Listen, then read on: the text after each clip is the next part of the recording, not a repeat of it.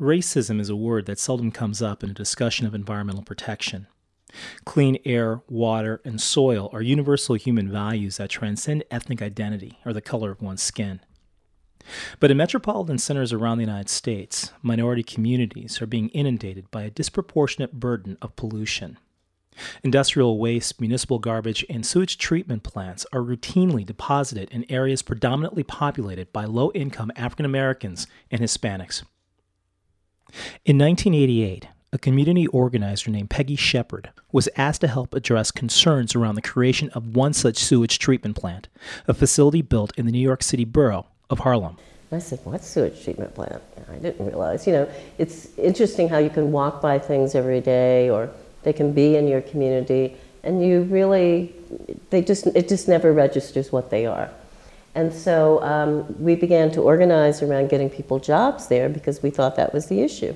But once it fully began operating, we realized that emissions and odors were making people sick. And so we began an 8-year organizing campaign to get the city to fix the plant, and we were successful. There ain't no reason things are this way. It's how they always been and they intend to stay. I can't explain why we live this way. We do it every day. Preachers on the podium speaking of saints, prophets on the sidewalk begging for change, old ladies laughing from the fire escape, cursing my name. I got a basket full of lemons and they all taste the same. A window and a pigeon with a broken wing. You can spend your whole life working for something just to have it taken away. By bringing people in the community together, Shepard's organization compelled the city of New York to commit $55 million to clean up the facility. They were also successful in creating environmental safety policies that would prevent further contamination at this and other sites in the future. With a lawsuit settlement of $1.1 million, Shepard created a new organization called West Harlem Environmental Action Incorporated. And today, known as WEACT, the group fights to prevent minority communities from suffering illness and premature death due to acts of environmental injustice. When we look at the glaring health disparities that we have between communities, you've got to wonder about the contributing factors to that illness and excess mortality. And we believe it is housing conditions as well as the disparate burden of pollution. Prison walls still standing tall. Some things never change at all. Keep on building prisons, gonna fill them all. Keep on building bombs, gonna drop them all. Working your fingers bare to the bone, breaking your back, make you sell your soul. Like a lung, it's filled with cold, suffocating slow. For those of us who care deeply about protecting the environment, we should take a real close look around at the world in which we live. Clean air, water, and soil aren't only at risk in the distant wild and scenic places of our national parks, but in spaces where we work, play, and make our homes. And in these places, segments of our society, still often segregated by race, are being unfairly targeted with more than their fair share of our pollution. We're not just talking about environmental protection. The issue now is environmental justice. I'm James Mills, and you're listening to The Joy Trip Project. Love will come, set me free. I do believe. Love will come, set me free. I know it will. Love will come, set me free. Yes. There ain't no reason things are this way. It's how they always been and they intend to stay. I can't explain why we live this way. We do it every day. Now, exactly what is environmental justice and why is it important? Well, environmental justice is about the fair treatment of all people in all communities regarding environmental enforcement and environmental decision making. It is about the inclusion of people of color and low income in decisions that affect our lives and our communities. Environmental racism is the deliberate targeting of communities of color and low income for pollution, because those companies know that those particular communities are less informed about those issues and are less politically powerful to help stop them.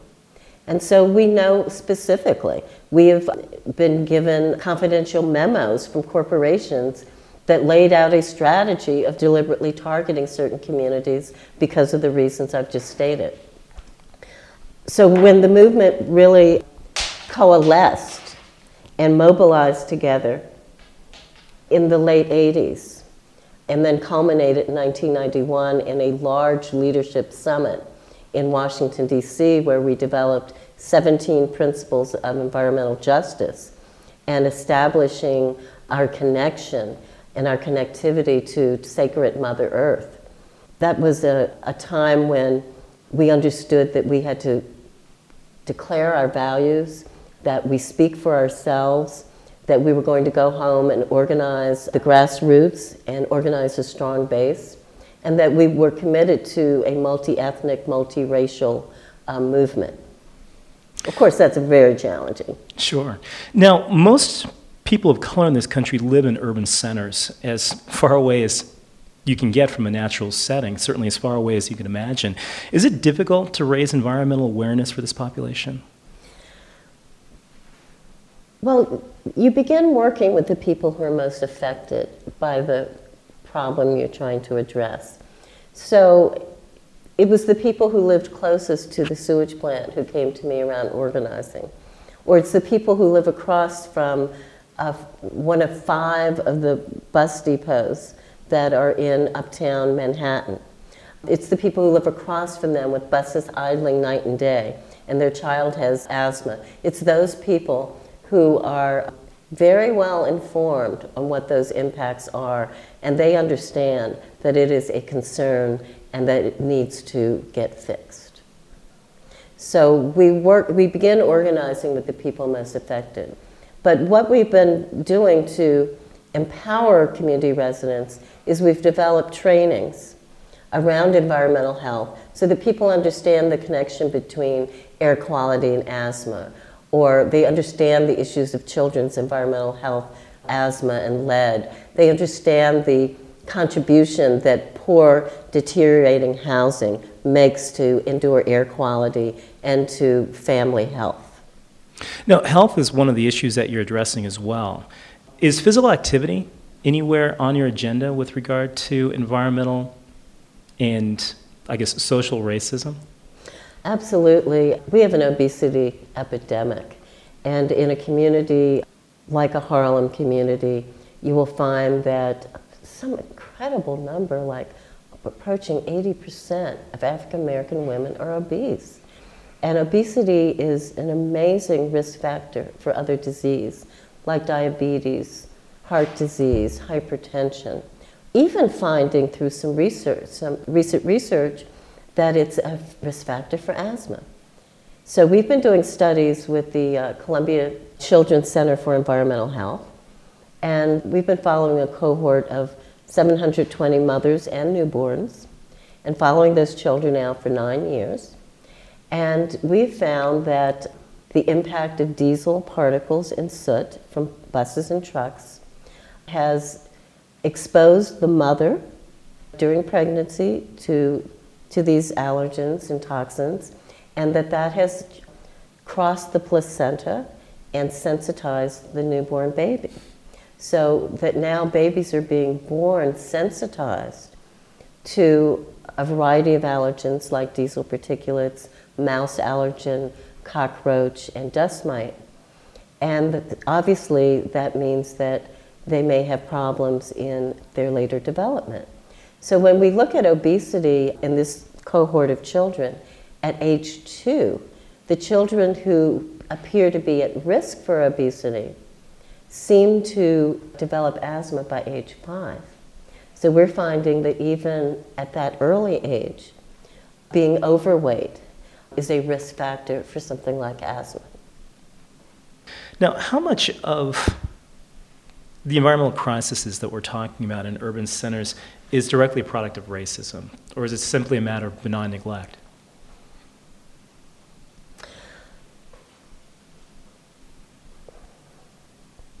Well, we do know that, for instance, the North River Sewage Treatment Plant was originally sited at West 70th Street, which is downtown on the west side in New York City. The Upper West Side is affluent. Donald Trump has his Trump Towers right along there. And so some developers lobbied the City Planning Commission and said, you shouldn't put it there. Now, the water engineers said that was the best place for it. But instead, it was moved uptown, and uptown is on a very high slope. So it really isn't the best place when you understand that our water system and sewage system works by gravity. So, but notwithstanding the science, it was put uptown because land was cheaper, and it was a community, it was felt, that would not resist. So is that racism? I would say that that's an intentional targeting of getting rid of something you don't want in a more affluent community and putting it somewhere else where you think the people, won't be alert to it. I think that's intentional. No, I think a lot of people, when they think about environmentalism, think about open spaces, the wilderness, the great outdoors. How do you feel with regard to how much effort is put there as opposed to the urban centers that we've been talking about? The conservation groups are very powerful. There is a lot of money and resources in this country devoted to conservation, and rightfully so.